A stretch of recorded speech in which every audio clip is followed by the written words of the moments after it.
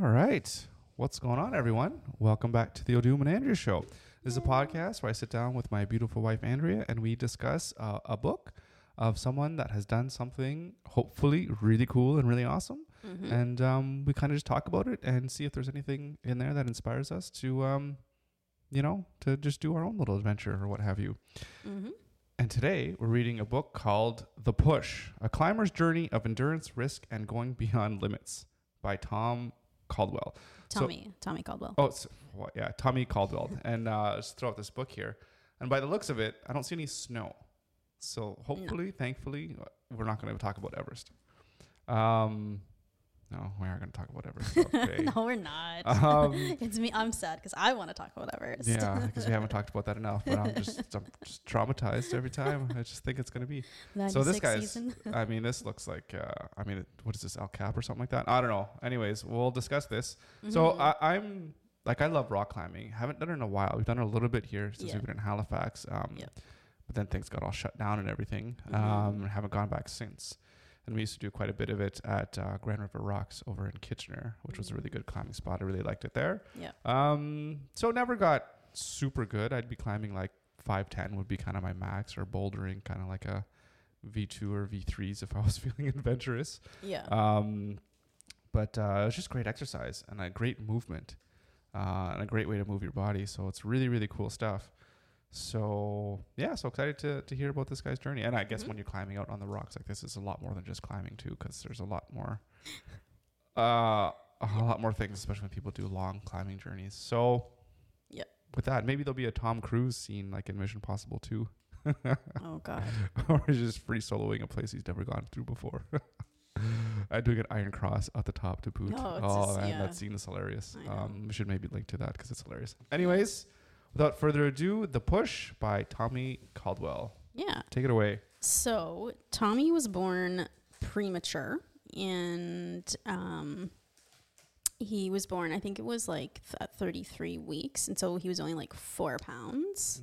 That's close to the cutoff. Isn't it like 36? Like your full term at 37. 37. Okay. So 4 weeks early. Yeah. And so, but he was only like 4 pounds, and his lungs hadn't like 100% developed yet. And this was like back in like late 70s. So they didn't have the technology obviously they have today. But like doctors said like he might not survive. And so he says, I wonder if something instinctual born of my struggles when he was born always made me try harder, as if from the start something fierce beat inside my tiny heart. Not giving up seemed to come naturally to me. My parents hadn't, and their willingness to believe in my existence gave me life. So so that's kind of I regret over. I'm sorry. No, just make it fun. So that's kind of like how his life started, and where he thinks like this push to interesting kind of came from, because even like back then it was like against the odds for him. So do you believe in that, in terms of like being so young, and like somehow that carries through in your personality or your, you know what I mean? Yeah, I don't know. I'm not sure. It's an interesting. Obviously, we're getting into a metaphysical debate. Yeah, it's an interesting right thing to think about. But it's a cool quote though. It's a cool quote. So his dad was this like big, huge bodybuilder guy. You have to see a picture of this guy, because this is back like in the 70s. Yeah. So he's a huge. Oh yeah. Well, that's That's a big guy. Yeah. And so before. That's back when bodybuilders now are like. That picture was 1980, crazy. And so he won like a bunch of. It's like the golden days with like just after Arnold Schwarzenegger, I think, or maybe during, because he was in the 70s and 80s. Yeah. So while his dad was in college, he was super into climbing, but then it kind of took a backseat to lifting. And so he was kind of in that like early, like rock climb era.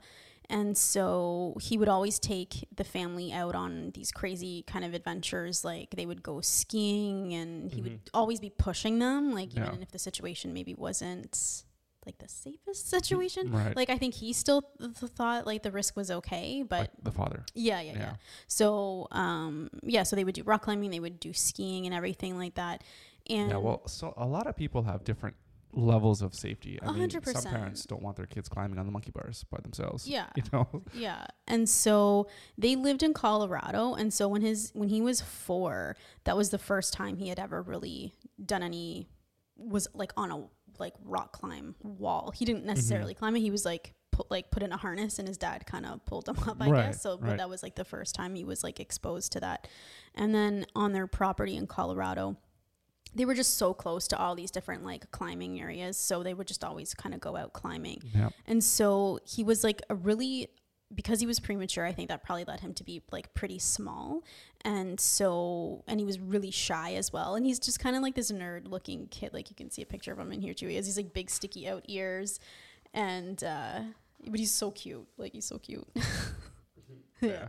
So, but he was like really shy. And so his dad was doing all these different things to kind of like build him up, get him out of his shell, and kind of give him this like physical tenacity that other kids his age didn't really have. And so, and he says like, cause he has a sister, he says, we were never raised to be thrill seekers or adrenaline junkies. Climbing was about taking a stimulating and potentially dangerous environment, and then using our heads, our attentiveness, and our skills to make it safe. So, and like they would get excited because they would go out, like they went to Wyoming, and there was this big, it's called Devil's Tower. And so when he was 6, he climbed this thing, and both him and his sister were like excited to do it. Like they wanted to do it. And then when he was 7, his dad took him to Yosemite, and he climbed this crazy thing. It's called Lost Arrow Spire, and it's this big tower. There's a waterfall here, and this tower is like apart from the main wall where the waterfall is. And then there's like this Tyrolean traverse. So I don't know if you know what this is. No idea. It's basically the rope is from this big spire, and it's joined to the wall, and you just kind of go on it and like go across it. Like almost like a zip line, but you're not zip lining. You're like crazy high up. Like it's unreal for a 7-year-old to do this. Like, but those ropes they're tied down or whatever. Oh, of course. Of course. So he did a lot of this. Sounds like it'd be quite a gorgeous view from there. Yeah, it was amazing. So, but it's amazing. Like kids, that rock climb, number one, they're so light. They seem that they can just float up the wall, which is really kind of cool. Yeah, it's really cool. And a lot of kids too can have just like no fear as well too. Yeah. So they're just, they're small, light, and they can just float up. really good climbers. Especially if they're at it at an early age. Yeah. So because his dad had like all these kind of connections to the rock climbing world, and what happened to his dad is his dad ended up, he was a coach at school. He was a teacher, and he was like a coach at the school, and he actually brought like rock climbing kind of to the school. And so he was spotting somebody, and I don't know what happened, but he tore his bicep muscle. So then it was like he was kind of done with the bodybuilding thing, and then he put all his efforts into climbing, and then climbing with Tommy as well, because he saw that this was something Tommy was like really, really good at, and so he was like encouraging it. And so he had a bunch of rock climbing friends from the old days, and one really kind of famous guy came to their house and did a talk, and his name was Warren Harding. And so he was a talk at his house. Yeah. Well, because there was a bunch of like his climbing buddies came over to hear this guy talk, and why he was so important was because he made the first ascent of El Cap, and it was on one of the most famous routes called the Nose, which is kind of like El Cap goes around kind of, and so the Nose is like that one, like the flat face. No. Oh no. It's kind of like where it doesn't come out to a point, but that kind of apex of how it curves around, and so it's the Nose. So he made the first ascent of that, and so then he would go on to make another 30 first ascents on Yosemite. So he was like instrumental for pioneering these big wall techniques. So the other thing we have to talk about here is there's a ton of different types of climbing, and I had no idea like how nuanced and detailed it gets, and then even like the fights and arguments over these different types of climbing was like a really big deal. Not really, like in the whole community. Yeah. And so what this Warren Harding did is called aid climbing. So it's not necessarily, so free climbing is different. So free climbing is like top roping, but you're on this big wall. And so they call it free climbing because you're climbing without any aid. Like you're just climbing it up and attaching your top rope as you go in case you fall. But there's somebody belaying you the whole time, though. Yes. But that's what they call aid climbing. Free climbing. So free soloing, which is Alex Honnold. Oh, that's just great. That's not very many people do that compared to all the climbers. Yes, out and there. so that's just climbing up, no ropes. Yeah, you're just climbing. You fall, you die. Yes, basically. Yeah. Aid climbing, though, is what this Warren Harding did. Was you attach things to the wall. Like as you go. Like as you go, you put them in, and then as you climb back, though, you take them off. Yeah. And so I guess the ethos there is like you're not leaving anything on the wall. You're kind of leaving it untouched. Mm-hmm. But not only that, or I think also you would put in like holds sometimes maybe too to help you climb if it's like a spot where there is no holds. There's like nothing. Yes. And then not only that, I don't know if they use like Jumars. Do you know what a Jumar is? No.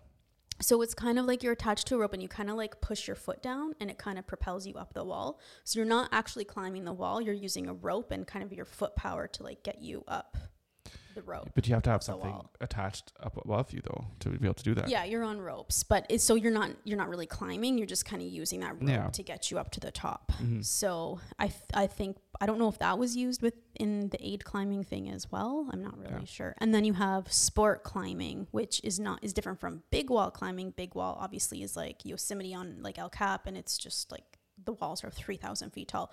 But sport climbing isn't like that. It's just a climb you could kind of do in an afternoon or something like that. A couple hours. Or it's like a specific route. So I think one thing, like if you ever seen sport climbing would be like a single pitch, and then a pitch is like a rope length, so like 100 or something feet of rope length. So I think for anybody that's watched any kind of climbing just online and what they have in competitions, I think that because they're just doing I think that's just the top rope, or that's the sports climbing, because you have one person belaying and then they go up and then they clip the rope all along the route till they get to the top. Yeah. So that's the sport climbing. That's the sport climbing. And that's different from free climbing in that that's a smaller section, but free climbing is just like you can free climb El Cap as an example, because there's markers all the way up to the top, but you get to certain checkpoints where you have to like stop and regroup and get your belay up there, and you know what I mean? Exactly, because it's more than one pitch. You need multiple ropes. So and then there's traditional climbing, and so it was traditional climbing it was traditional climbing versus sport climbing. That was the big issue back in the day, because it's called trad climbing. They carry their own gear and they place it into the rocks and then they take it out. Well, that's they go. Well, that's completely different. Because you see those people when they're climbing, they have all those things on their harness. Yeah, because they're throwing them into the wall. And so it was just like about you put your own clips. Yeah, and it was more about like minimal damage to the rock. And so what would happen is trad climbers would go to a route that people were sport climbing, and they would like take off the anything that was on left behind by the sports climbers that were having like the safety kind of gear there. So interesting. So there was like a big issues, because some of those things you want to keep them on there for other people that want to sport climb. Yeah, exactly. But so why are you taking them off? Just because they didn't agree with it. So So and then in 1970, this Warren Harding, who did the first ascent of the Nose, him and his partner set out to climb the Dawnwall route, which everyone thought was an impossible thing to climb. So it's impossible until someone does it. Regardless of the tactics. So it took them 27 days through storms, and it was all aid climbing at this point to climb the Dawnwall. The reason why everyone thinks the Dawnwall is so impossible to climb is because the light, they call it the Dawnwall because it's like the first like wall to get heat, to get the sun. From the sun, yes, in the mornings. And then so you have issues with heat of the rock, and then if there is snow or ice or something, moisture. It's gonna fall, or the ice will fall, which is obviously really dangerous. But obviously wet rocks are super slippery. Yep. And not only that, it's almost featureless. Like there's nothing to hold on to at points, and so people thought it would be impossible, but they were able to do it in 27 days, but it was aid climbing, not free climbing. Right. So so as he's growing up, his dad's taking him to do like all of these crazy climbs, and like he's basically like the youngest kid to do a bunch of these crazy climbs. He goes through it really well in the book. And he says his dad taught him it's not what happens to you, but how you deal with it, and about taking preparations and precautions and controlling as many elements of the climb as you could. So his dad it's that mitigating risk, like take risks, but take like educational type risks. So, and then his dad was also, not only was he a teacher, but he would like a school teacher. Yeah. But he would also do like a guided climbs kind of around the world. So he took, when Tommy was 14, he took him to Bolivia, and that was a really instrumental kind of part of his life, because he saw the people there that were fairly poor, like the porters that they hired and stuff like that, and how they were completely, happy without anything like material wealth. And he said the thought of conforming, of settling for less than the adventurous life I craved, scared me more than any mountain. I started thinking that climbing would be my path to what I considered a greater truth. The simplicity, solitude, and natural beauty were the real gems of life. And so part of this is because he had a really tough time in school. Yeah. He was always having trouble and issues. And what he learned later was he was really good like in shop class. Yeah. And so he learned later, like, because he was like a kinetic learner, like if you can use your hands and figure it out, just build then things, that's what he was good at. Yep. So, living like the typical 9-to-5 job or going to school or college just wasn't for him, because that's just not the kind of person he was. And the other thing he said that I really identified with when we go rock climbing was, he says, I like the feeling of being on the rock and solving the puzzle of what sequence of moves to make. And so when we go rock climbing, like, that's part of it. It's not just the physicality of it. It's like figuring out what's the best way to move your body. And then also like the mental of like the height, because the height for me is for you anyways. Yeah, I have a really hard time with it. Oh, well, especially when you're just bouldering. It's not even very attached. high. I know. Well, you're not attached to it. Yeah. So that's why I think, total segue here, but that's why you'll totally love jiu-jitsu, because it's just a big game of chess. Yeah. About how to move your body. You move your body and to, submit your opponent. Yeah. And you have to be thinking 2, 3, 4, 10 moves ahead or whatever. Yeah. So that's crazy. Yeah. So I love that he said that, because I'm just like, it's just like a big puzzle. So yeah. So then he goes with his dad to France, and sports climbing at this time when they go to France is really becoming like a big deal. And so he's like learning more and more and more. This is the 90s now, I'd imagine. Yeah. This is like 94. And so what was really cool too is because even though there were all these like big fights about, traditional climbing versus sports climbing and all this stuff, his dad just had this like amazing mentality, and he was just like, you do you, right? Like maybe that's not the type of climbing you enjoy or you're good at, but there's always something you can learn from somebody else, and it's all about learning and being open to learn something from everyone. So he's always kind of carried that with him. So I thought that was really awesome as well. His dad just sounds like a really cool guy. Yeah.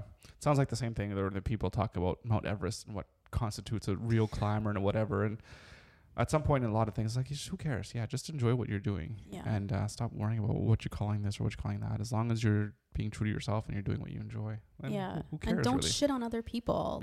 Yeah, exactly. Yeah. So then in 1995, every summer, him and his dad, they're just going like road tripping. If they're not off like a guiding, they're road tripping just around the country to different climbs that they hear about. Because of course there's like all these like climbing magazines at this time talking about the different climbs people are doing, first ascents or all of that different type of thing. So they're always traveling around. So they go to Salt Lake City, and there's a major sport climbing competition. This is in 1995. He's 16. And so they go there. And so he enters, it's just like the amateur competition, and he wins it. And he doesn't like expect anything to happen. So he wins the amateur competition. And so because is this like climbing an indoor wall? No, it's outdoor. Okay. And so because he won the amateur, they had a spot for that amateur who won in the professional comp. To go pro or whatever? Or just to go up. Just to compete in the just pro to compete division. In the pro division. Yeah. So the next day he goes in the pro division, and you win.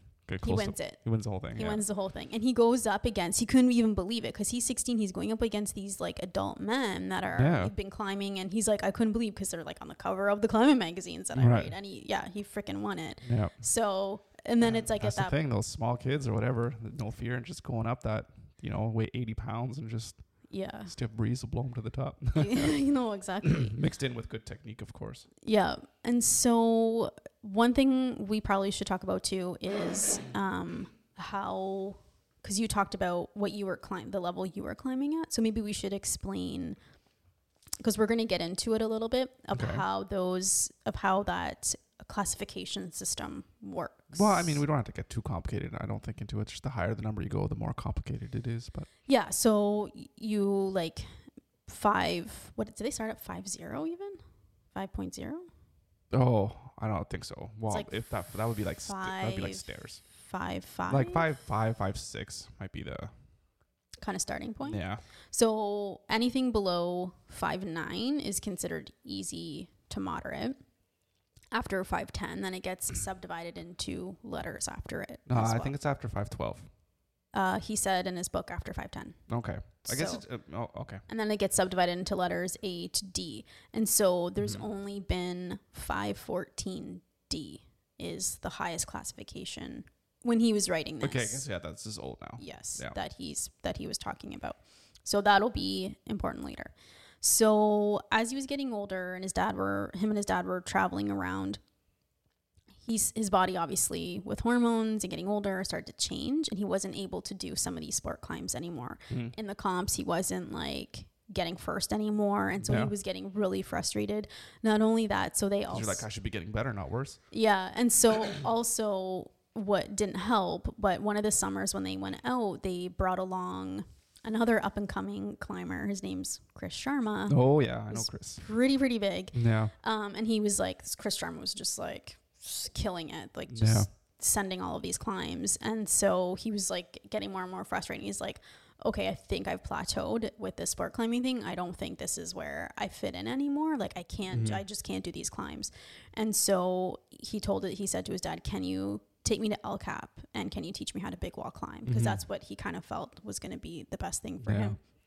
That's funny. Chris Sharma, he was the person that I first started looking into when I was, learning to climb, and like, I gotta go online and see how the pros are doing it, and he's there. Yeah, he's pretty awesome. He hangs a lot around with Jason Momoa too. They do a bunch of climbing together. He loves climbing. Yeah, on his Instagram, he was always taking pictures of the two of them together. So yeah. So they go to El Cap and they free climb. It's called the Salente Wall, and it takes them 5 days to do it. Normally it takes 3, and by the end of it, he's just like, I'm so freaking done with this too. And I guess the other thing, I didn't like it. Well, he's just so exhausted afterwards because not only you're spending your nights on the wall, like you're sleeping on the wall in these like little, they're called portaledges. Yeah. And then not only that, you're hauling, because you have to have all your food and everything like that. So you're hauling water. Yeah. And so you're hauling up your gear. And so their gear weighed like 150 pounds. So you're hauling that up to the next spot every single time. So he was kind of done. But then afterwards, of course, and he was kind of like, oh yeah, I want to do it again. Yeah, of course. So when you're in it, it's miserable, but yeah. So then at this point he's 19 and to college, he's like not interested. He's just like, he feels like I think he felt like maybe he should go, but because that's just, what you do next. But it's just like, it's nothing there for me. Like school was hard enough kind of thing. So his parents actually are really cool, and they can see that climbing is his passion. School is probably, it's not for him. And so they encourage him to go out on your own, kind of lead that dirtbag life. That's what they call it. Right. The dirtbag life. So many climbers just have their van, and that's exactly what he does. He takes the back seat out of his car, puts a mattress in there and drives around. And his parents say to him, school's always going to be there, but this is a time in your life where you need to go out and travel all over the place and figure it out. Yep. And they say we're not going to give you any money, but when you come home, you can do your laundry, you can shower, you can rate the pantry. That's just fine. So, so he just... And then you can just... you're living so cheap, so you can just get odd jobs here and there as well, too, to keep yourself going. Yeah. So he talks a lot about all of the different kind of climbs that he does. And this one's kind of interesting. Because there's so many climbs you could go on that he talks about, but I just wanted to say this one because I thought it was really interesting. So they go to, it's a climb called Just Do It in South Rock State Park in Oregon. And so again, there's etiquette to climbing. And so if you're working on a specific route, everyone kind of doesn't climb that route until you have sent it and gotten to the top. That's just kind of the etiquette, right? So well, that's like for anything. You don't want to crawl. You don't want to climb underneath somebody or anything like that, right? Or you just want to give them. Well, no. It's not even about that. It's just like you want to let them get that route. If they've been working on this route, you want to let them be the first person to get to the top. You don't want to try that route before they've finished it, right? Do you mean they try it and they go down to the bottom and then they take a break to retry it? Yeah. Yeah. Or if you're working on something like over the course of like months or something, if it's a really tough climb and you're trying to figure it out and put the route up, you let that person do it. You don't come in and steal their thunder and then take that route away from them. What if they're not there? It's just, I don't know. How are you going to even know? You're getting a little too granular with this. All right. So anyways, the climb that they just do a climb had the highest grade in America, which was 514C. Yeah. And so this guy was trying to put it up, but before he could climb it, this French climber comes in and steals it basically from him. But what he does is instead of using natural holds, he goes in with a freaking chisel. And he chisels out the rock, faces it, and it's like, that's not doing it. So anyways. So he just makes steps on the damn wall and then goes up. Yeah. That's real stupid. So, but anyways, so both him and Chris go to this Just Do It climb, and they become the first Americans to do it. So, and it obviously gives them like huge street cred to, go on because they climb like the hardest, one of the hardest climbs. So, So while he's, and then he goes back to Yosemite, and he does manage to free climb the Silente wall in 3 days. And really free climb, not free solo. Yeah, free climb. And so it's at this point, like, he really kind of falls in love with Yosemite and El Cap, and like really understands like this is the direction that he wants his life to go in, is climbing these big wall climbs. And so, and he also goes to Europe at some point as well to climb there while he's kind of this dirtbag lifestyle. And so he meets this girl, her name's Beth, and she's a couple years younger than him. And so their paths kind of cross off and on, and she's an incredible climber as well. She's made a bunch of like first female ascents and youngest ascents of different routes as well. And then they become a couple. And so she was being sponsored by North Face at the time. Okay. And so they were going to pay for an expedition to go to Kyrgyzstan, which was apparently this like amazingly beautiful place with these big wall climbing. Right. And so they didn't want to be apart because I think they had kind of just established, they had only been together for a few months and they didn't want to go apart. Sorry, but before this, has he been sponsored at all in any of his climbs or anything? Like, is he getting any money for this? I don't think so. I think he mentions like there was one of the climbers he went up against when he won that first professional comp. I think he had his own like clothing line, and so he kind of gave him some clothes or something like that. But nothing. You would think after winning whatever competition that he gets something. Yeah, I don't think it was anything too big. Yeah. Or maybe a couple small ones here or there, but nothing like the North Face or anything like that. Right. So so she gets him a job as kind of being the rope rigger for the photographer that's going with them. Okay. So there's 4 of them. So there's the one lead climber who's done a bunch of crazy ascents, and this guy, so his name's Jason Smith, he did the first solo ascent of this huge crazy wall on Baffin Island called Mount Thor. This thing is unreal. If you look at a picture of it, you're just like, I can't believe anyone would even think about climbing this also, by themselves. Yeah, like unfreaking real. So that's the kind of lead guy, and then so they're both basically the climbers that are going to be taking pictures of. Then they have the photographer, and then they have Tommy doing the ropes for the photographers. Right. So the photographers themselves know how to climb at least a little bit. The photographer, yeah. Oh yeah. Of Was course. it that guy that whatever? What's his name? Do you remember his name? No. Is it Brandon something? No, I can't remember. Yeah. This guy, his name is John Dickey. That's all I know about him. So their plane gets in late into the capital in Kyrgyzstan, and so they don't have time to check in with the U.S. Embassy. And this is August 2000. They don't have time to check in, and so then they go from the capital, and I don't know how long it takes them to get to these walls, but it's kind of like a more remote area. They don't check in at all. They don't wait till the morning to go to the embassy. Nope. Oh, that's not a good idea. So they had to wait, I guess, for a couple weeks because the weather was really rough. So they're kind of sitting there. Also, the other two guys, they are waiting for like a bag of some of their gear. It didn't get delivered. So they're going around the valley where they're staying, and they're going to like the different army outposts, and they're going to different villages to try and get like a phone to call to see if they can get their bag delivered to them, and just trying to figure out the logistics of getting this stupid bag.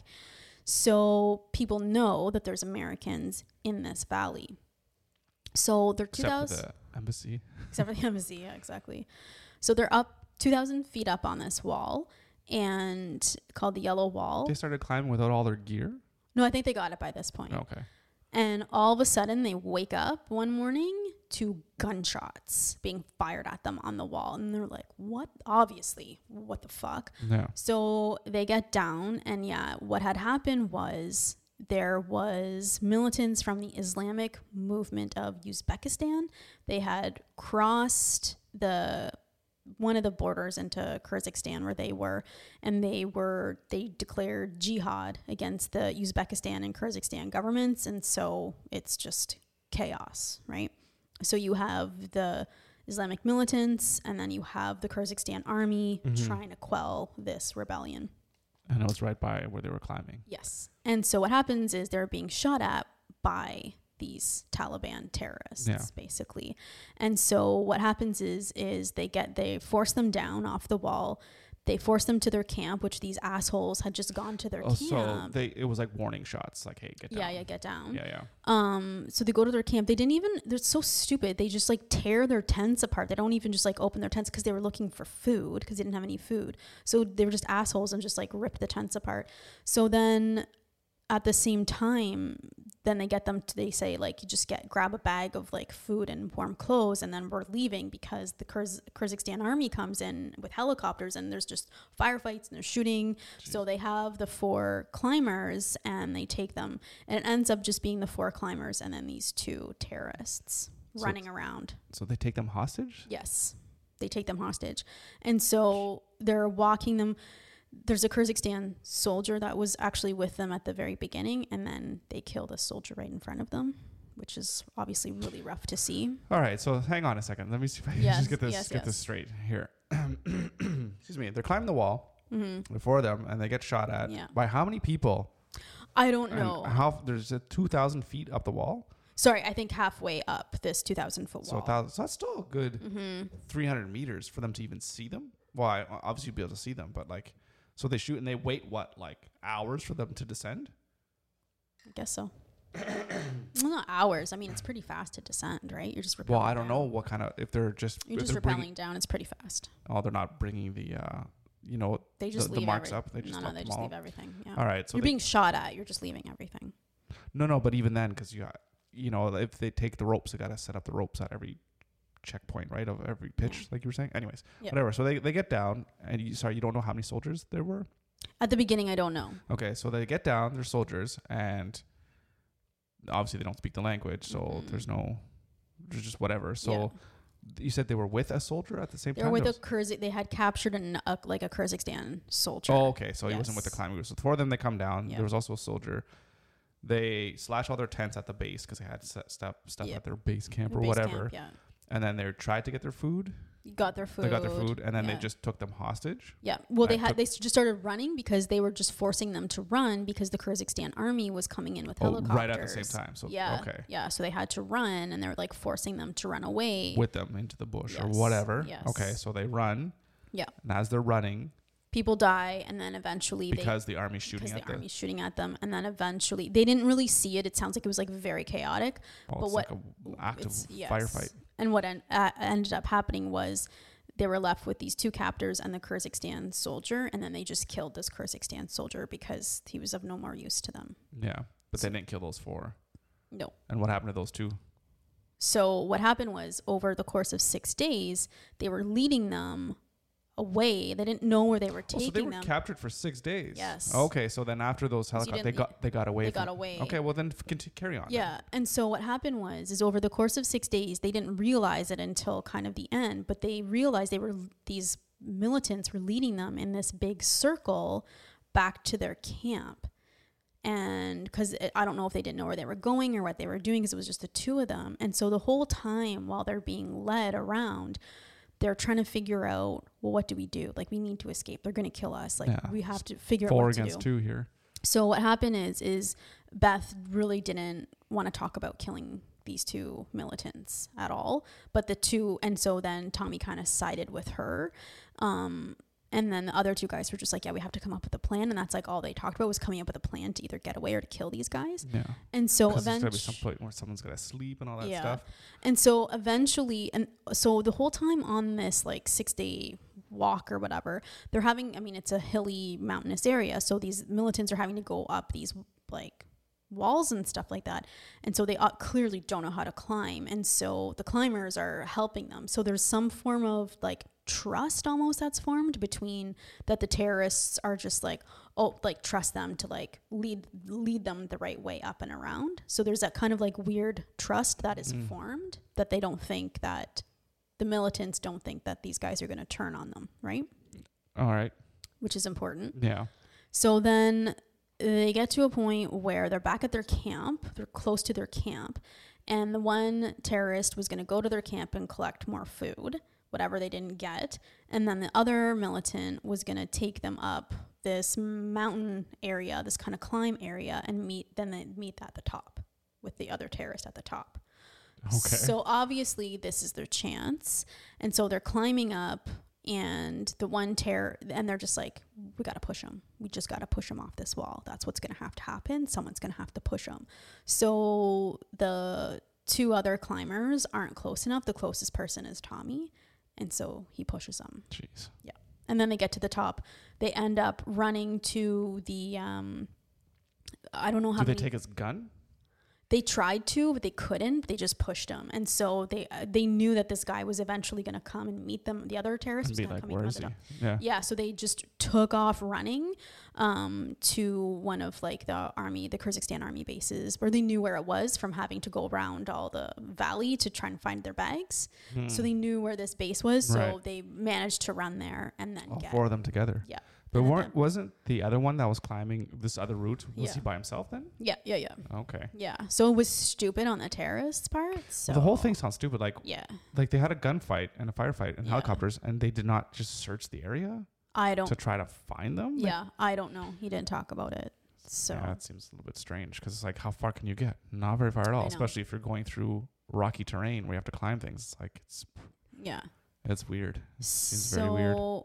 It's a crazy whirlwind when they get back, and just they think like Tommy's having a really hard time, because he's just like, what kind of person does that make me, that I'm able to push this guy? And he goes on and on about it, but it's just like, the kind of person you are is you're a kind of person that can survive and do what you need to do to survive. These guys are not going to hesitate. You've already seen them kill at least one person. They're not going to hesitate to fucking kill you. Yeah. It's one thing to be in the movies where it's like, well, you just do what you do and you shrug it off. But it's like, you still killed somebody. Yeah. Right. But it's also, obviously it's in a situation where it's like, it's you or me kind of thing. So you got to, Yeah. I think some people though would just turn the other cheek, that they just physically can't do it. If it's my survival, I would totally do it. Well, no, I'm not saying you, but I see it's like people that are like, study Jainism or whatever. Isn't that the one that's like, you can't even harm like an ant kind of thing? Yeah. So I or some people that just physically wouldn't be able to do it. Yeah. I think those are people out there. So, we could do it, but I mean, I'd still be, I don't know. It'd be still something that would weigh heavy on you. But the way he was talking about it in the book, I just really wish someone would have helped him reframe it. Because it's just like, because he was having thoughts like, am I an evil person? Am I not? Then it's just like, no, you're not evil. Yeah, I would never think that. But it's just like all of those thoughts, and like he was having a really hard time reconciling that he could be the type of person to kill someone. It's like it's you did not go out and actively say, I'm going to go take somebody hostage or whatever and like kill them in cold blood. Yeah, even in war, there's supposed to be things where if you're not fighting, you capture someone, and then there's supposed to be rules. You don't just shoot someone because, when they're surrendering. Yeah, exactly. Or you have the hostage, you just shoot the that's not supposedly how war is supposed to be fought, right? So, but if you're in that situation, you're not putting yourself in that situation. You're saving your own life and saving the life of your friends and your rock climbing buddies. So I think you shouldn't feel bad about that at all. It's not it's not murder per se. Well, I guess it is still murder, but it's not like malicious. I'm a murderer because I like killing people. Yeah, it's exactly. Self-defense. Yeah. Like you'd be held up completely in a court of law. You know, you wouldn't go to jail. Yeah. You know, in some places you'd be a hero, right? Because you just saved everyone's life. Well, he is a hero. He did save their lives by doing that, because you just don't know what would have happened. So, and I don't know, maybe it's different. Like, he was so young. He was only like 22 when this happened. So he was really, really young. And I don't know, like, I can see obviously having that perspective when you're that young, but being older now and having kids too, because it's just like 100% I'm gonna kill if I have to for the survival of my children, like 100%. You need to calm down. You're like, listen, man, don't get in my way. You cut me off in traffic, it's on. You know, I go mama bear, right? I go mama bear over small things. So something like that, yeah, I'm sorry. If it's between my kids and you're gonna die. Like, that's just what's going to happen. Okay, all right, let's all know not to mess around. Jeez. So I think maybe having, like, being older and having that perspective, it's different than when you're young, right? I think is probably part of it too. Like, I wonder how he feels about it now, because he's a father. I wonder what his perspective would be. Or like if he was there climbing and his kid was there with him. Yeah, what his perspective would be. It'd be interesting to know. Mm-hmm. So they get back, and so Beth is also having like a really, really rough time. Like, she barely leaves the house. And well, I mean, you spent 6 days in 100% at gunpoint, you know. So they stay at her parents' house in California, and his parents come to visit, obviously, because they want to see their son after him being like captive for 6 days. And so, but she starts to get pissed, like Beth starts to get pissed, because his dad is pretty like boisterous and always trying to look on the good side of things. And I guess that just wasn't her jam. And she then asked Tommy to ask them to leave, which she asked Tommy to ask his parents to leave. This house. What house is it in? It's in her parents' house. So that's I don't know. That's rough. Yeah. So like, well, I'd just be like, well, I'm leaving with my family then. Yeah, but he didn't. So yeah. I know. So can I skip ahead? Are they still together? What do you think? I think no. Like, I would have left then. It's like, well, that's okay. We're not. No. I mean, you go through that traumatic event, and you probably kind of want to stay together, but especially when it's at the very beginning of your relationship, right? So yeah. Well, you kind of tell what that person, you know, what they value, I guess, in a way. I mean, I don't know. I can't say because I've never been in a situation where I've been held hostage at gunpoint for 6 days and we had to kill someone to survive, and then we get there and then my newly formed partner's parents are just overwhelming for me. Yeah. But to ask them to leave is a little bit much, but yeah, maybe you can kind of see why, if she just can't cope with that stuff. What if it's a sensory thing? I don't know. I have no idea, right? Everyone's got their own thing. But what happens is, so eventually, and there's a couple of things we got to go through first, but they do eventually get married. But then what happens is they become, especially her, they become so codependent. Like, they can't even do their own thing. And like, he wants to go climb and she's like crying, talking to him on the phone, like, I want you to come back. And it's like, she can't even be on her own ever. But is that just because of the trauma? Yeah. But it's like, they don't really get counseling. Like, they try to go to a therapist once, but even like the therapist, like, this is such almost like a one-off situation. A regular therapist is not really going to know what to do. Like, he was comparing what they went through to like a rape survivor, which is a different thing. Like, it's still a trauma, but it's a different type of trauma. Yeah. So they couldn't even get that. But it seems like you're like an army, you know, kind of somebody that knows how to deal with someone who's been like in combat captured. situations. Yeah, exactly. So, but he felt an itch to go back to Yosemite. He was just like, I just feel that pull, and like, that was his therapy, was getting back on the wall and climbing and being physical and being out in nature. But she was just so hesitant about getting back out there, and so he would go, but she would be like sad or whatever the whole time he was gone. So it was really rough. And like, how long after the incident did they get married? Do you know what I don't It sounds like know? they got married like right away. No, they didn't. I think it was like, yeah, it was 3 years after. So they were captured in 2000 and they got married in 2003. And so that whole time she's just not doing anything anymore. Yeah, like, so she's starting to get back out on the wall. Eventually she does come back out to Yosemite and they free climb. They do first free climbs of a bunch of or a couple different routes on Yosemite. Yeah.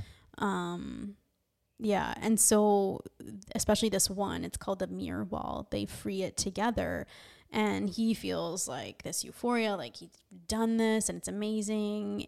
But that feeling just didn't last for her. She just always go back into this like depression. Yeah, it sounds like she's stuck in a place. Yeah. So, but like he's like really kind of like starting to really like hit his stride and like, yes, this is exactly what I'm supposed to be doing with my life, is doing these amazing climbs and everything. And so she eventually returns to it because obviously like she's sponsored by the North Face, so she knows she has to get back out for her sponsorship. But she just goes nuts. Like and she doesn't really tell anyone she's going back because she doesn't want the pressure and the scrutiny of trying to get back on the wall. And then she just goes nuts with her training, like obsessive about her training. So she just pours everything into there. Okay. So this is while they're married or before they're married? Or just like kind of, I think before they're married. Okay. So, but he must have known, obviously. Oh, yeah, of course. And so, but what he was saying was, he said, as in many sports, climbing is about pain tolerance. Our ability to endure had been completely recalibrated. So having to go through a situation like that, like obviously your pain tolerance, your baseline is going to be different now, having gone through that and knowing for sure. Yeah. And he says, like, I didn't fully understand the extent to which she needed my presence for emotional strength. Our ability to live independent lives faded away. So yeah. So it's just, he just does, like he continues to go like hard and just like doing all these incredible climbs. And so he starts doing like harder and harder things. And so one of the things he does was speed climbing. And so he was like, how fast can I get up the nose? And so, yeah, he did it in like 4.5 hours, where usually people take like days to do it. Yeah. So he's doing that. And then he does, what else does he do? He's like, I want to see if I can do like 2 climbs in 24 hours. And so he does that, like 2 of these big climbs. And then because he hasn't been through enough, they have this house in Estes Park where his parents live in Colorado. Okay. It's like a really small little tiny house. And so he's building, it's kind of like an elevated platform for their washer dryer. And so he's pushing wood through the table saw. Oh, yeah. And he cuts his finger off. Which one? So this one.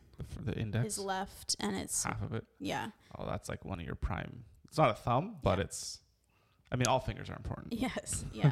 So they try and reattach it, and it just doesn't take. And so they just send him home, and they're just like, yeah, your career's over, basically. And he's like...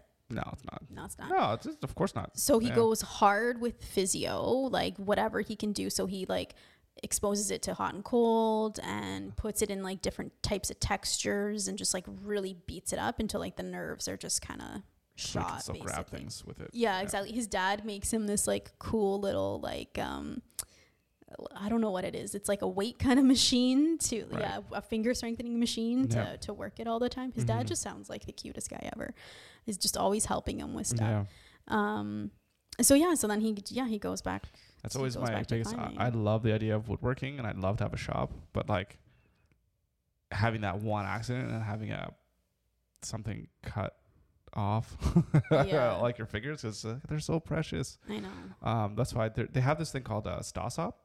It's really, really cool. It's a table saw, but it senses like what, I don't know how, it just senses like organic matter or whatever. So like as soon as it senses a finger, it immediately shoots up this stop thing, because you know how it has blades, right? It goes into the blade and then immediately stops it, and then it retracts down as well. And you see this thing, how fast it goes, and you'd have a guy like going like this, and you go onto the saw, and then you'd see it makes huge noise and goes in and it stops. But I mean, if you're like, because the thing is, if you're cutting through a saw, like if it happens that the saw like it eats you, it basically like forces your hand in, right? Because it's like it pulls through it. the wind. Yeah, so it pulls it in. Yeah. So people have gotten cut. You can still get cut with it, but like it'll save like your fingers, right? Because it goes in. So you see it. Yeah, they do it. Like they'll have a hot dog. They'll throw it in there, and the hot dog will be fine. And that's so it's really cool. That's and so I'm like, cool. I want to get it. Yeah. But it's like $10,000 or $1,000,000. whatever Yep. for like the one where you get the cheap table saw at, Crappy Tire for like $250 or whatever. Yeah. So Yeah.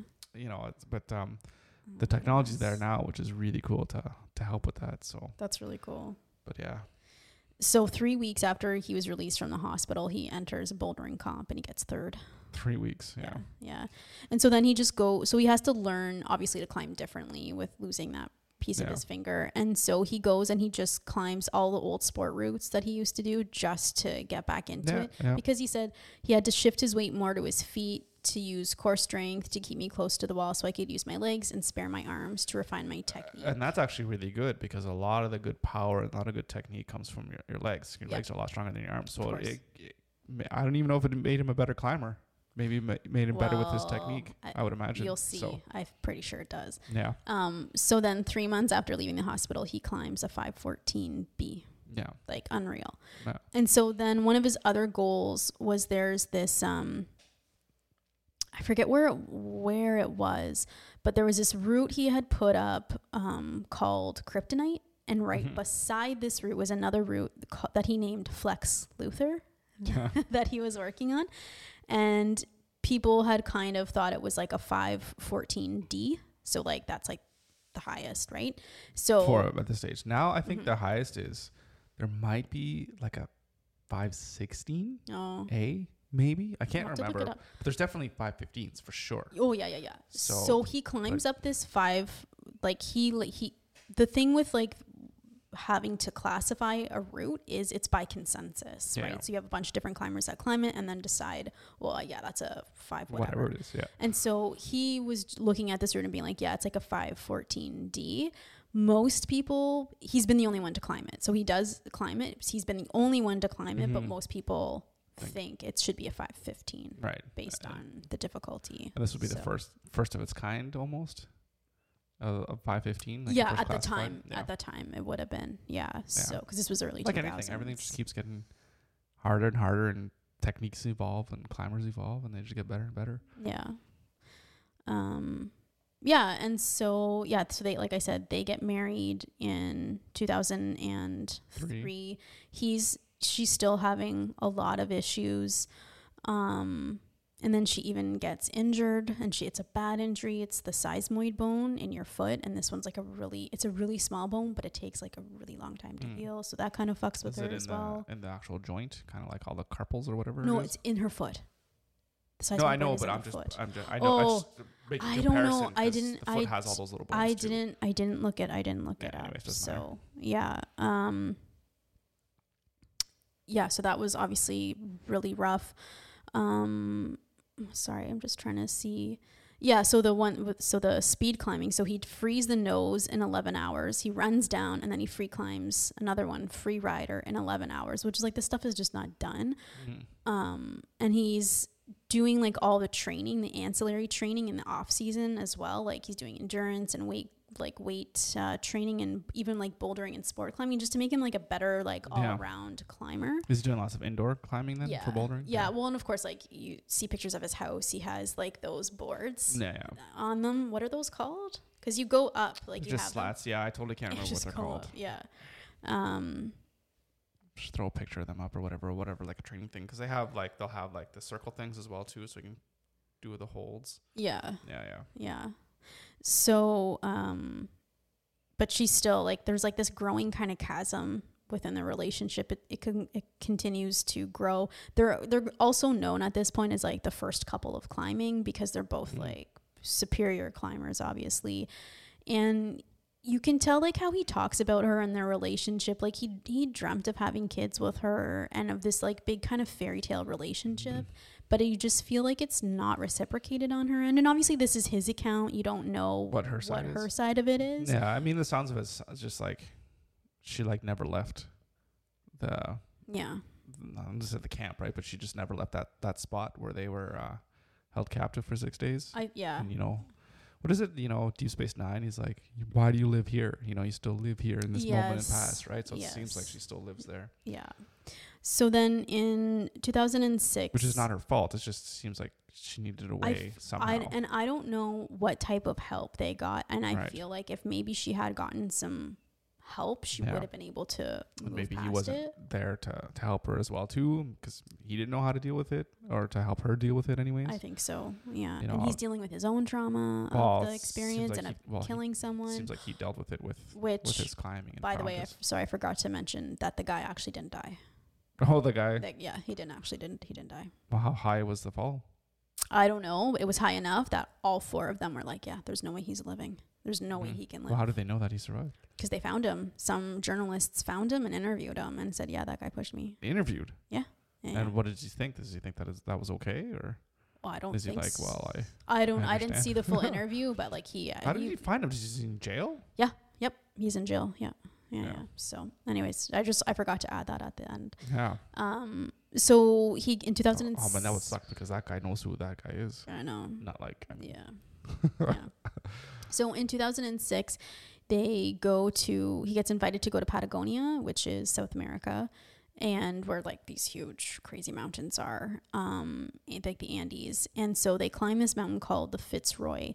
And for him, this is all new because it's like alpine climbing as well. So you have snow involved, and it's like a different thing than going to Yosemite. Yeah. So they climb this huge mountain called Fitzroy, and you see this thing, and it looks like the mountains there are so much different looking. They're like these like big jagged teeth looking things, like they're really nuts looking. Well, because they're still being formed, I guess. Yeah, like they're pushing through. Well, the other ones they're weathered. They've been there for a long time, and exactly. So it's like a different thing. So he climbs it, and afterwards he says, "Through the struggle and bone pulsing exhaustion, I found a profound clarity had emerged, as if I had tapped into a place inside too often forgotten, where you are stripped bare and granted a glimpse into who you truly are." A place where you could look at the impossible and make it real. I'd never been so alive. So it's just like, like this is totally where he's supposed to be. Yeah. So, how's he funding all of this?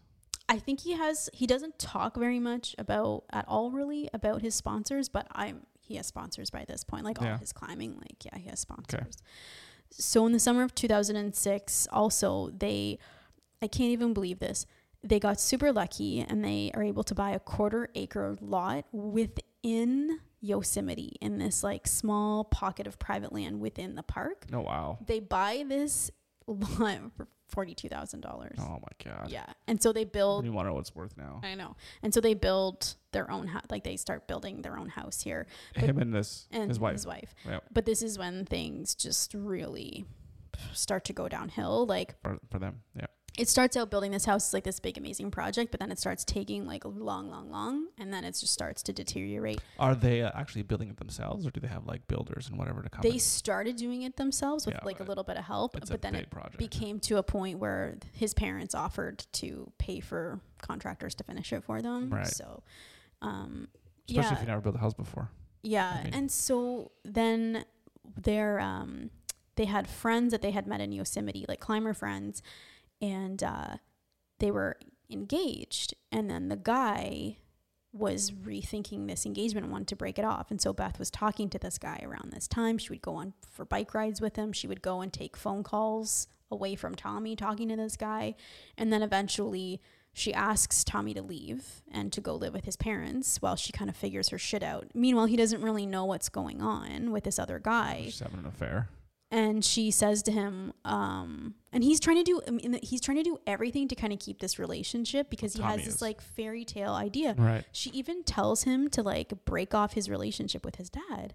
And so he writes this letter to his dad saying, I don't know what, he doesn't really get into it, but it like devastates his dad because they were so close. And so, I don't know. It sounds like she has more issues. Well, that whole one, I don't want your parents here. Yeah. And then that's something completely different. Yeah. I really feel like she was almost jealous of his really close relationship to his dad almost, because it's always like her picking on her dad. I don't know. Yeah, so then she says, so she tells him to go live in Colorado with his parents or in their house, because they still have this house in Estes Park near his parents. It's just a really small. This is after he wrote this, have to write this letter? Yeah, she tells him, it's not really like, can you just go stay there for a couple weeks so I can get my head in the game and figure out what I want? So weeks turn into months, and then she blames his parents for everything, basically. And but again, he's like doing everything to try to make it work. And then she says, at what point is she says, no. Well, I want to be married, but I want to date this other guy, this other climber guy. And he's like, no. Yeah. So they end up divorcing in 2009. Oh, I'll guarantee that she had an affair. Oh yeah, I think so. So to kind of get himself through it, he starts working on free climbing the Dawn Wall and figuring out how it can be done. Sorry, free soloing? Free climbing. The Dawn Wall. Just by himself. And so this is the wall that we were talking about at the beginning, where no one thought it could possibly be free climbed because it's like this sheer face because of all of these different features of it. Yeah. But he's just determined, and he just sits and he just starts working on it and figuring out the different pitches and how to work it and everything like that. So he lives. I guess he doesn't have the house anymore there. Yeah, eventually she buys him out of the house. He keeps the one in Estes Park in Colorado, but yeah, so she... Oh, he keeps the awesome one in the... No. Estes is with his parents. Is in Colorado. Yeah, right. Yeah. So then That's too bad. Yeah. So then he goes... This is just like a small little part, but it was really funny, so I wanted to talk about it. But he goes back to Colorado and kind of gets back into the social scene in Colorado. His friends kind of get him out and try and get him to the bar and just to have some fun. And then he goes back to Patagonia with this guy. His name is Josh Safety Fifth Wharton instead of safety first, safety fifth. I just thought it was so funny, but it was because that's like his nickname. Yeah. So it was because he climbed these huge routes with like no first aid, no like bivy gear, like none of this stuff. Right. It was just so funny. I just had to mention until something bad happens. I know. So then he meets another girl in Colorado, and her name's Becca, and she's like completely different from Beth, and he's just like this is what a healthy relationship looks like. Yeah, and it's just like a breath of fresh air because she's just so happy and independent and just brings this like new life to his life. And so then he also finds a new climbing partner to help him on the Dawn Wall route. And so this guy's name is Kevin Jorgensen, and was this like huge phenom within the bouldering community and had never done any big wall climbing. Right. But I think Kevin was kind of like almost starstruck and like really excited to work on this project with Tommy. So you would have seen him in magazines. Oh, yeah, of course. Even YouTube at this point. Yeah. So so he talks about like they had to commit all of these moves to memory, like for each pitch and everything, and just discussing like such nuanced detail of this wall and how to climb it, and just rehearsing the sequences. And then even La Sportiva, so for climbing shoes, so they even let him design a new shoe specifically for this climb. Oh, wow. Yeah, so I thought that was like really, really cool. Yeah.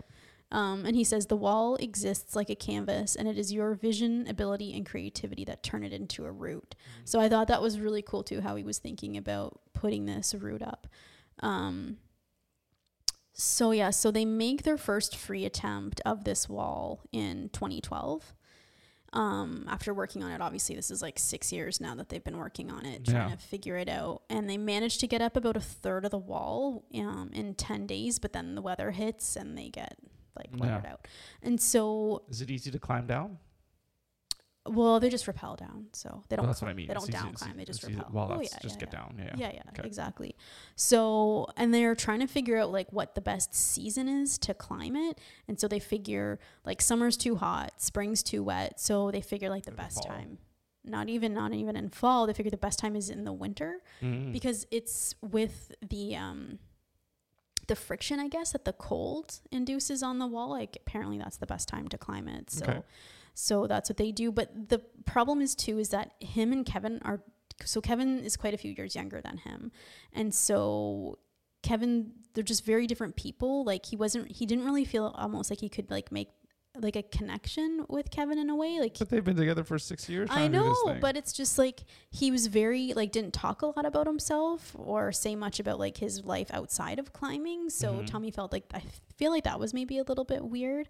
And so he was also, part of it was he was more interested in how to make climbing a living and like a business for himself. And so he was using a lot of social media and on his phone all the time, which kind of like really irritated Tommy, because he's just like, I feel like you just need to focus, and you're not like focusing with your phone in your face the whole time when you're taking rests. So anyway. Yeah, well, that's a good point, because I mean that answers the questions that I always have. It's like, well, how are you funding all this kind of stuff, right? Yeah. So a lot of climbers now, it's like anything. Oh, it's a business. It's a big business. It's a big business, and that's all Kevin ever wanted to talk about. And Tommy's like, I get it. He's like, he's young, he's not established like me, so I get he's trying to make this. He's trying to hustle, get like his living made, kind of thing. And he was being Kevin was being sponsored by Adidas, which is that's pretty big. Well, that's even good, because they're not even climbing. They don't make climbing gear, as far as I know, anyways. Yeah. So and then I have to go back and tell you. So he talks about meeting Alex Honnold in 2008, and so he just talks about like how paradigm shifting Alex's climbs are. And so Alex's nickname was No Big Deal Alex, because everything was just like, oh, no big deal to him. And he's always like trying to convince Tommy to free climb and like free solo. How good of friends are they? I mean, they know each other. Are they friends? Oh yeah. And so he's just they actually do the 3 biggest features in Yosemite together in a day. So they do Mount Watkins, they do El Cap, and then they do Half Dome, which is this other, I don't know, in free solo you see Half Dome, like it's huge. And so they do that in a day.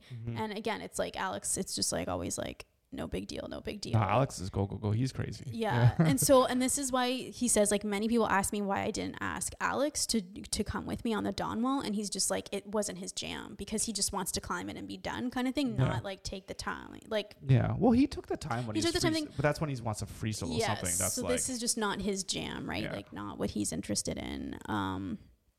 And so him and Becca do end up getting married, and then they have their first kid, who they name Fitz, after this Fitzroy Tower that he climbed. And so Fitz is, but they eventually like take Fitz like all over Europe with them, because he kind of leaves the Dawn Wall for a while, because he's just like, there's other climbs I want to do. Like I need to kind of leave it. It's becoming too obsessed, and maybe it's never going to happen. I just kind of need, maybe keep it in the back of my mind, but I need to move on, kind of thing. So then in 2014, he goes with Alex to Patagonia to do the Fitz Traverse. And so what the Fitz Traverse is it's this traverse of 7 different peaks. In I think the tallest one is the Fitzroy Mountain that he had originally climbed. So it's to do this traverse. No one had done it before. And I'll show you a picture, because this shit looks fucking crazy, and it's unreal that they did this.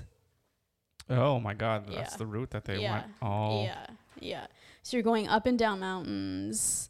It's just, and this is cold too, because there's all snow everywhere. So do they have like ice? Or are they ice climbing? They don't know ice climbing. He said he did in South America a little bit, but well, this is in South America, so he's not ice climbing, but it's still rock climbing, but there's like the added snow and ice issue with it that he talks a little bit about. But yes, give me that picture too, so that I can post it on the video so people can see. So it's a 3-mile long traverse, and it crosses 7 major summits involving 12,000 vertical feet of technical climbing. And so Becca was really worried, because no big deal Alex, right? He's kind of laissez-faire, and even when Tommy tells him like the equipment he needs to buy, he basically only bought half of the stuff they needed, because he was just like, oh, we'll figure it out. We'll just make do. That's what Alex said? Yeah. Yeah, I know. And then not only that, he brings the completely wrong crampons. He brings crampons that were supposed to fit over like hiking boots, and they're not taking hiking boots with them. No. So eventually 2 other climbers who were trying to do the Fitz Traverse as well, they end up bailing, and so they give them their crampons that are gonna fit over their shoes. Yeah, so he's really lucky. So he does, and then even like Alex falls into a crevasse, and he's just like, oh yeah, it's no big deal. Like, and so Tommy says this like really interesting thing about Alex's amygdala, because so your amygdala is in your brain and it's where you process fear. It's where your fight or flight kind of comes he doesn't in. have one. And he says, it crossed my mind that Alex's amygdala might be malfunctioning. But I also understood that one of the things that sets him apart is his ability to look at situations logically while others respond emotionally. Yeah. So. Well, that's the thing, because we watched his Free Solo movie, and then like he's training with like, isn't this like his girlfriend who's like not even a climber at all? I know. And they're actually married and have a kid now, but right. But it's just like, it's just like, what do you do? And then like she was belaying him, and then like he fell, and she didn't maybe do a job properly, and he fell a lot, and he broke his foot, right? I forget. Yeah, and it's just like, well, yeah. What do you like? And then he fell so again weird. Because of her. Like he fell 2 times because of her. He had never fallen seriously ever until she was climbing with him. It's you know. It's just very strange. It's like, why would you make those decisions? I guess if you're somebody that's like, yeah, whatever, doesn't matter, no big deal, then I guess it's not a big deal. Yeah. But for me, I'd be like, yeah, no, I need somebody who knows what they're doing out here, or at least have a little bit of training. Like it wouldn't even take that long, like, but even a couple months, getting used to it in like a gym, and then going out. Yeah. Anyways, it was whatever. Just, no big deal. I thought that was it's no big deal. I thought that was really interesting. Someone who free climbs 3,000 feet. It definitely is no big deal. You have to have that switch turned off, because I think they for did that do one slip. I know. And you're dead. Like you have to not think about that, because. Well, didn't they do in Free Solo? Didn't they do like a MRI or CT of his brain to look at his amygdala? I don't know. I can't remember. It's been a while since we've seen it. Yeah, it has been. But it's interesting. There was another climber. You haven't seen the documentary, but I can't suggest it enough. It's called The Alpinist, and it's Alex Honnold, but even Alex Honnold calls this guy fucking crazy because he free solos ice. Oh, yeah, that's crazy. Yeah, so Marc-Andre Leclerc, and he's Canadian. Right, from Quebec, right? No, from Squamish, BC. Right. Yeah, so and Alex Honnold's like, yeah, that guy's insane. Only because he doesn't know ice. Maybe that's why. Yeah, I don't know. But yeah. I don't know. But still, ice seems it's like not only you're dependent on your skill, but it's like maybe something that could be dislodged from the ice. You know what I mean? If something happens on the ice, whereas on a rock, at least you get your hold, and your hold's good, right? Yeah, you would hope. It's not going to break off. Well, mountains don't have a tendency to just break. Yeah. But ice. Mm-hmm. Oh, you can't. It's much more of a variable. That's crazy. Yeah.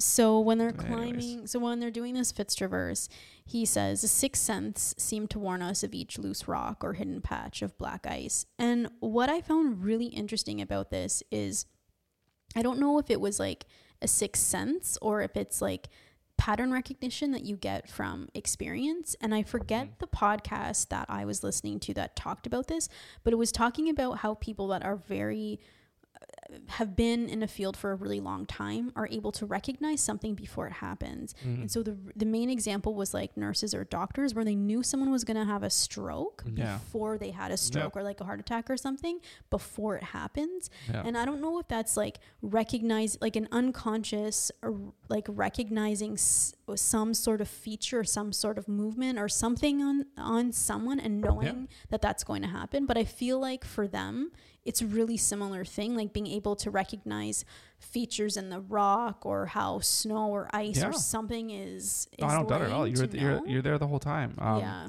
just thought that was really interesting. It's the same thing like people that play poker. You know, they've played so many, and they could just read people. Yeah, like it's not as crazy as like that the Matt Damon movie Rounders or whatever. But if you're doing something, it's like you can just tell what someone's thinking because you spent so much time analyzing people's face. Like those people that can tell people's whether they're lying or not by their facial expressions, right? It's like you just recognize patterns because so many things in nature are just patterns. They're just patterns that just kind of repeat. Well, and I think like evolutionarily, that's as humans, that's why people are like, oh, I see this in the clouds. It's like we're always trying to make something in a pattern as well. Yeah. So, yeah. So they come back from that. They do that, I think, in 5 days, which is insane to me. Yeah, so 5 days they do that. So without dying, so that's without dying. So that's no big deal, Alex. And so then he is then determined he needs to do another attempt up the Dawn Wall. And so 2015, so him and Kevin agree to meet December after Christmas 2014, and then they start climbing and start putting up like free climbing it. And so and he does he practices and practices, and again his training is just insane. He talks about his training. He's like 14-hour training days. He's just he's running at altitude. He's just doing whatever he can to just build up the endurance that this thing is going to take. And so they do pretty well until they get to this one pitch where it's a traverse, and it's a really difficult, and I don't think either of them had ever completely freed that pitch before, like in all of their practicing. And so so he gets it on, I think, his like first or second try. He's able to do it. But Kevin just can't do it. Can't frickin' get it. He can't stick it. The tips of his fingers are just trashed because of all of the holds. And so he keeps trying, and Tommy's just like kind of sitting, and he's like getting cold. Like it's now 2 days and he hasn't climbed anything. And then Kevin finally is just like, well, I'm just gonna rest for a couple days. I'm just gonna rest my fingers. And and Tommy's like, okay, well, I'm gonna climb up to this like one pitch, like, and it's pretty high up. It's called Wino Tower. Like I'll climb up to there, and then I'll wait. Like I'll kind of we'll figure it out from there what we're gonna do if you can make this pitch go. In the meantime, it's a fucking media frenzy because of course Kevin's on the social media, and it's just nuts. They have their own film crew with them to film this climb, since it's their attempt to be like the first ascent. And it's just a media circus, like the people down in the... And he doesn't even know about this? No, he does, but he doesn't expect it to get... It's like on the news, like every night people are watching them, and they keep talking about it. It's insane. Not only that, like, he's like, they get so much, like as media does, they get so many things wrong. They keep showing pictures of Half Dome instead of like where they actually are. Yeah, so stupid. So yeah, and then of course the pressure on Kevin to get this traverse is immense because they're like, oh, Kevin's holding Tommy back and blah blah blah, and then people are like, oh, well, should Kevin just graciously bow out and let Tommy finish this climb? They've been working on this. This is their 7th year attempting to hit this. Like, should he just graciously bow out? And so Tommy gets to this one pitch before the Wino Tower. He gets to this one pitch where it's a dyno. And the only way that they have found to get to go up is this 8-foot dyno that they have to do. And so just gotta Tom Cruise it. He's never been able to hit this dyno. Neither of them have been. They've tried it before? Oh yeah. Well, yeah, because they're the whole years they've been working on it. They're trying so they just go at different spots. Yeah, exactly. To try and work. Yeah, exactly. And so he even measured it and accurately did everything and set up the exact dyno in his gym to practice it and everything. Just couldn't get it. So he eventually then finds he down climbs and then climbs up and around this dyno. So he does. So Tommy doesn't do it. Yeah. So eventually, after a week, Kevin finally gets the traverse. What level of difficulty is this traverse? I think it's a 514. Yeah. It's 514. I don't know. A, B, C, D. I'm not sure. So then Tommy gets to the top of the Wino Tower too. This is before Kevin is able to get across, because once he gets to Wino Tower, it's pretty easy climbing to the top, and it's not that much further to the top. Yeah. And so he gets there, and he's just so overwhelmed with emotion, knowing he's definitely going to be able to finish this climb he's been working on for 7 years. Don't celebrate too early. And so he's just like, it doesn't matter how long it takes Kevin to hit this traverse. Like, I want him to feel this feeling, and I want to complete this with him. Mm-hmm. So he goes back down and he tells that to Kevin. And I think that took the pressure off Kevin, knowing no matter what's going to happen, Tommy's going to wait for me. And so then he's able to do it.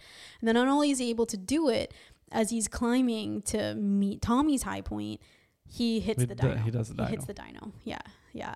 And so then they get to the top and they finish it. So and they live happily ever So after. it took them 19 days. Oh wow. Yeah, to get to the top of this thing. So they're the first people to ever do it. Free climbing. Yeah. Right. Yeah. And so him and Beth have they have 2 kids now. So yeah, and so that's the story. And the documentary, it's called The Dawn Wall, and it just documents the whole climb and everything. Yeah, because if they had cameras and all that stuff, so they should be able to take a look at it. And it's really really great. It's a really You've seen it? Is it on Yep, Amazon you can, or? I think I saw it on Netflix, but I actually just rewatched it and it was free on YouTube. Back when we had Netflix. Yeah. So I'll link to it if it's still available on YouTube. But it's such a great docu. If you like climbing, it's really good. Yeah. I think I watched it before Free Solo, and I thought it was really really good. Yeah. So cool. Yeah. So that's the story. I just thought it was really great. Like, well, it's a great story. I wasn't expecting this whole, oh yeah, by the way, we're climbing, and then we just got kidnapped for 6 days. I know. Didn't we just do that Sand book a couple weeks ago? I know. Yeah. Another adventure getting kidnapped. Yeah. It's crazy. Yeah. Do you think they would have gotten kidnapped if they would have went to the embassy? Probably would have happened anyways, but at least they would have known. Yeah, like, I think that's the thing, is that the embassy didn't know that they were there, and so that's why their parents didn't even know they had been kidnapped for a while. Yeah. Until they were able to get or to even the embassy at all until they were freed, or they escaped. Mm-hmm. That's crazy. So so lesson learned: always check in the embassy. Yeah, just so that they know where you are for sure. Mm-hmm. Crazy town, and even back then there was no like cell phones either, right? Because it's just in 2000. So I mean, they had cell phones, but the bigger ones or whatever, and they weren't as ubiquitous as they are now. Yeah, no, nothing. All right, so The Push, on a scale of 1 to 10, as just a book, like for the read, I'd give it a 10. It's a 10. He's actually a really good writer. He's really, really good, really insightful. There's a ton of stuff we didn't go over. Like, there's so many amazing climbs he goes through. Yeah. I mean, that's not important to go over every single climb. No, of course not. If you're a climber, you're gonna love it because he goes. And if you're a climber, you probably already know this guy. Oh, I would hope you know this guy. Yeah, you're gonna love it if you're a climber for sure. And it's interesting, like the relationship dynamics as well. I thought that was like, he gets very vulnerable, which I always appreciate when people are able to be authentic and vulnerable in their books. And I just thought it was really, really great, really, really great author. So the first person was Beth. This is her. Yeah, that's the first wife. The first wife. Yeah. Goodness. Oh yeah, there's this finger. Yeah. Ooh. I know. Yeah, the finger to me is nuts that he's able to continue and do all that even without missing missing a finger. So yeah. Oh, remember that adventure guy? 127 hours. Oh god. Yeah, I had to cut his own arm off or whatever. Spoilers. Watch that movie. I haven't seen that movie. But that's crazy. Yeah, you just come back and you just adjust. You just adjust. Yeah. Yeah, and that's fantastic. I mean, that's just a great lesson. Is to just persevere, and no matter what obstacles come in your way, if you have a goal and you have something that you want to do, you can find a way to get it done. Well, and just if you love something as much as he loves climbing, and like he's just like, this is where I'm supposed to be, is on big walls. Yeah. But he says that in the book. So yeah. And how much of it too is this is where I'm supposed to be versus, well, this is kind of where I was and where I just kind of fell in love with, because I've just been, it's just been in your life too. So I think parents can really shape what their 100%. Kids have. I mean, like if you're always rock climbing, it's not like he's like, well, I'm just going to grow up to be like a chess player. Like, that doesn't quite make sense. Well, of course. It's what you're exposed to. Yeah. But still, but then that's still what you're exposed to, and it still ends up being what you love. So, which is amazing. Yeah. So about what to do in terms of adventure, like, would you want to do any of this kind of stuff? Fuck all of that. Yeah. And also, like, I'm reading it and like my hands are getting sweaty. Like, even like watching Free Solo, I feel like my hands are so sweaty, like just watching this, and he's not gonna die, but you're still watching and you're like, oh my he's gonna die. He's gonna die. Well, it was the same thing with The Alpinist. That one's also amazing documentary. Yeah, it's the same thing. You're watching him do on ice, and you're just like, oh my god. So, if anything, though, at least climbing in a gym is okay and doing that, but not outdoors. Not for you at all. All of that. Not even bouldering outdoors. No, maybe. But probably not. No, right, I prefer the indoor. That's the one thing I really miss about Waterloo is Grand River Rocks was such a great climbing gym. Yeah, it was so great. Yep. Yeah. But even then, like I had a hard time getting to the top of those falls. Yeah, well, I mean, you didn't go as much as I did. No. There was a point in time where I was going, like, I was there 2/3 of the time. Yeah. I won like prizes for like, because like the person who showed up the most, like every month would like win a prize. So like I got that a couple times, I think. Yeah. Because like, oh, you were here 20 times this month. I'm like, oh God, that's a lot. But yeah, I loved it. Yeah, it was a great place. But yeah, I mean, I'm the same. Like I have no desire to climb outside. Yeah, I think if I actually did though, I would like. I'd look at that. I'd be like, how amazing would that be with that view? Because it's fairly safe when you're on your ropes. You're just gonna be smart about it, right? Fuck all of it. Yeah. Well, I guess I'll go and then you'll be taking photos from the ground. But do the heights not bother you? Of course, it bothers me. But when we go, like when we were going there last year to the climbing gym here, I feel like they didn't bother you at all. The bouldering? Oh, it does bother me. It does bother you? It does bother me. Well, bouldering, no, because you're not very high on a boulder. I don't know. It still freaks me out. That's still high to me. Yeah, they can. Yeah. Well, you're a little bit shorter too, so that's true. It's a little bit longer of a fall too for you. It is. That's true. Yeah. Well, actually, I don't know if it's longer of a fall, but yeah, like if we're at the same height. Yeah. Well, no, it's still gonna be the same distance of a fall, but I don't know. Just maybe proportionally higher because of your height. Yeah. But yeah, no, it still bothers me. Bouldering always, especially when you get to the top, because it's tough. But when I was in my prime of climbing, because I was doing like those oranges, so the V2s, V3s, and some of those were hard moves, and then you get to the top and you're so gassed. Then you have to get. Remember, you had to climb up to the top. Topping out is the scariest thing. Because falling from the real top is like that's high, so those are always big falls too. Yeah. So.